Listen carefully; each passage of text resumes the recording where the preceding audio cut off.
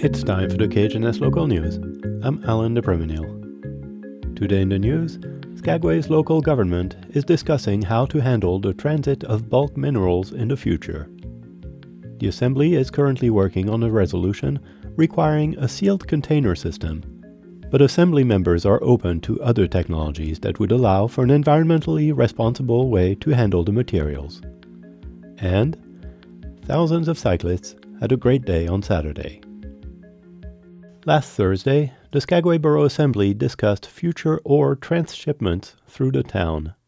A document in their packet stated that historically, that transit has generated considerable spillage, resulting in environmental contamination, health risks, and an increased concern from the public. We've done business with large-scale mines. We have contamination because of it, lead contamination on our uplands and underwater. We've done business with small-scale mines.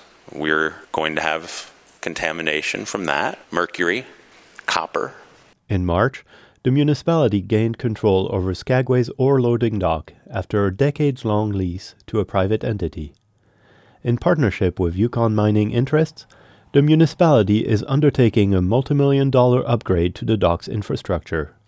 Cremata says the redesign of the port is an opportunity to correct past practices and address inefficiencies. The Assembly is discussing an ordinance that would require that all bulk ore transiting through the Port of Skagway must be transported in a sealed container. The ore would be loaded on ships through a rotainer, a system that allows a crane to lift the container and bring it into a ship's hold, lift the lid off the container, and flip it to dump the ore.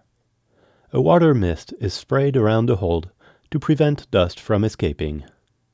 Assembly member Orion Hansen wondered if the technology would work in Skagway.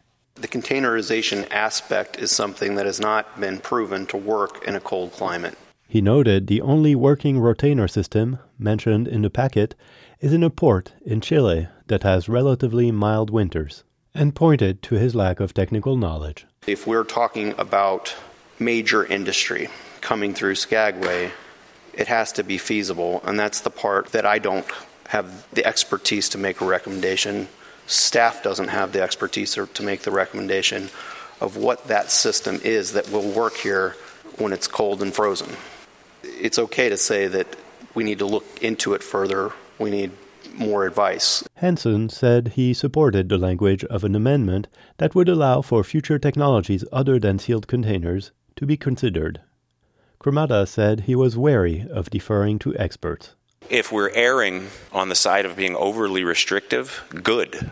Because I don't think if you leave it to the experts at the mines that you're necessarily going to be protecting the health of the people in this community. Assembly member Sam Bass said the municipality should show openness to ideas the mining companies would bring forward. I see value in allowing some language in there from a business standpoint that says we still want ore transshipment. It has to be environmentally sound, but we are open to other ideas. The Assembly voted to adopt that language in the resolution.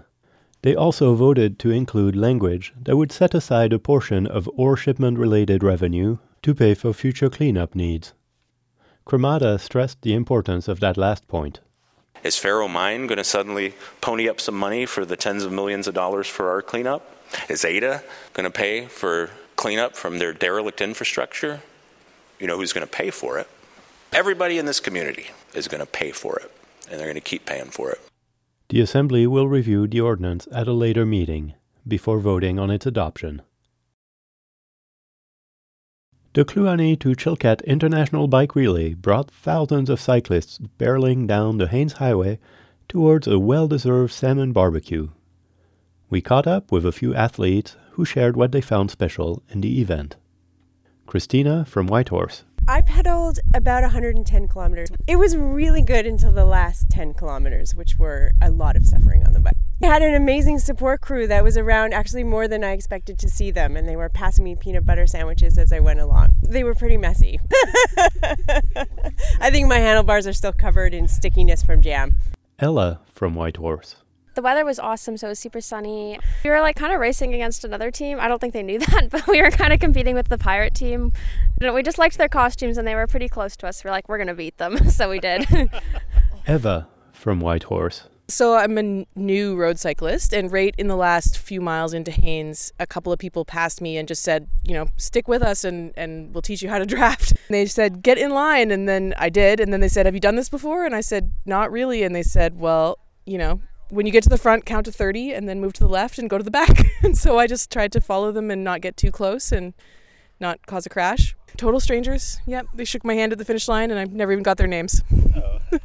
Julia from Whitehorse. Just got that amazing downhill, like off the pass down like 600 meters onto the big coastal forest. And it was like probably the most fun 10 minutes of biking in my life. That's it for the KHNS Local News. I'm Alan de Preminel. This is KHNS, Haines, Skagway and Klukwan at 102.3 and translator K220BK Skagway, Alaska at 91.9.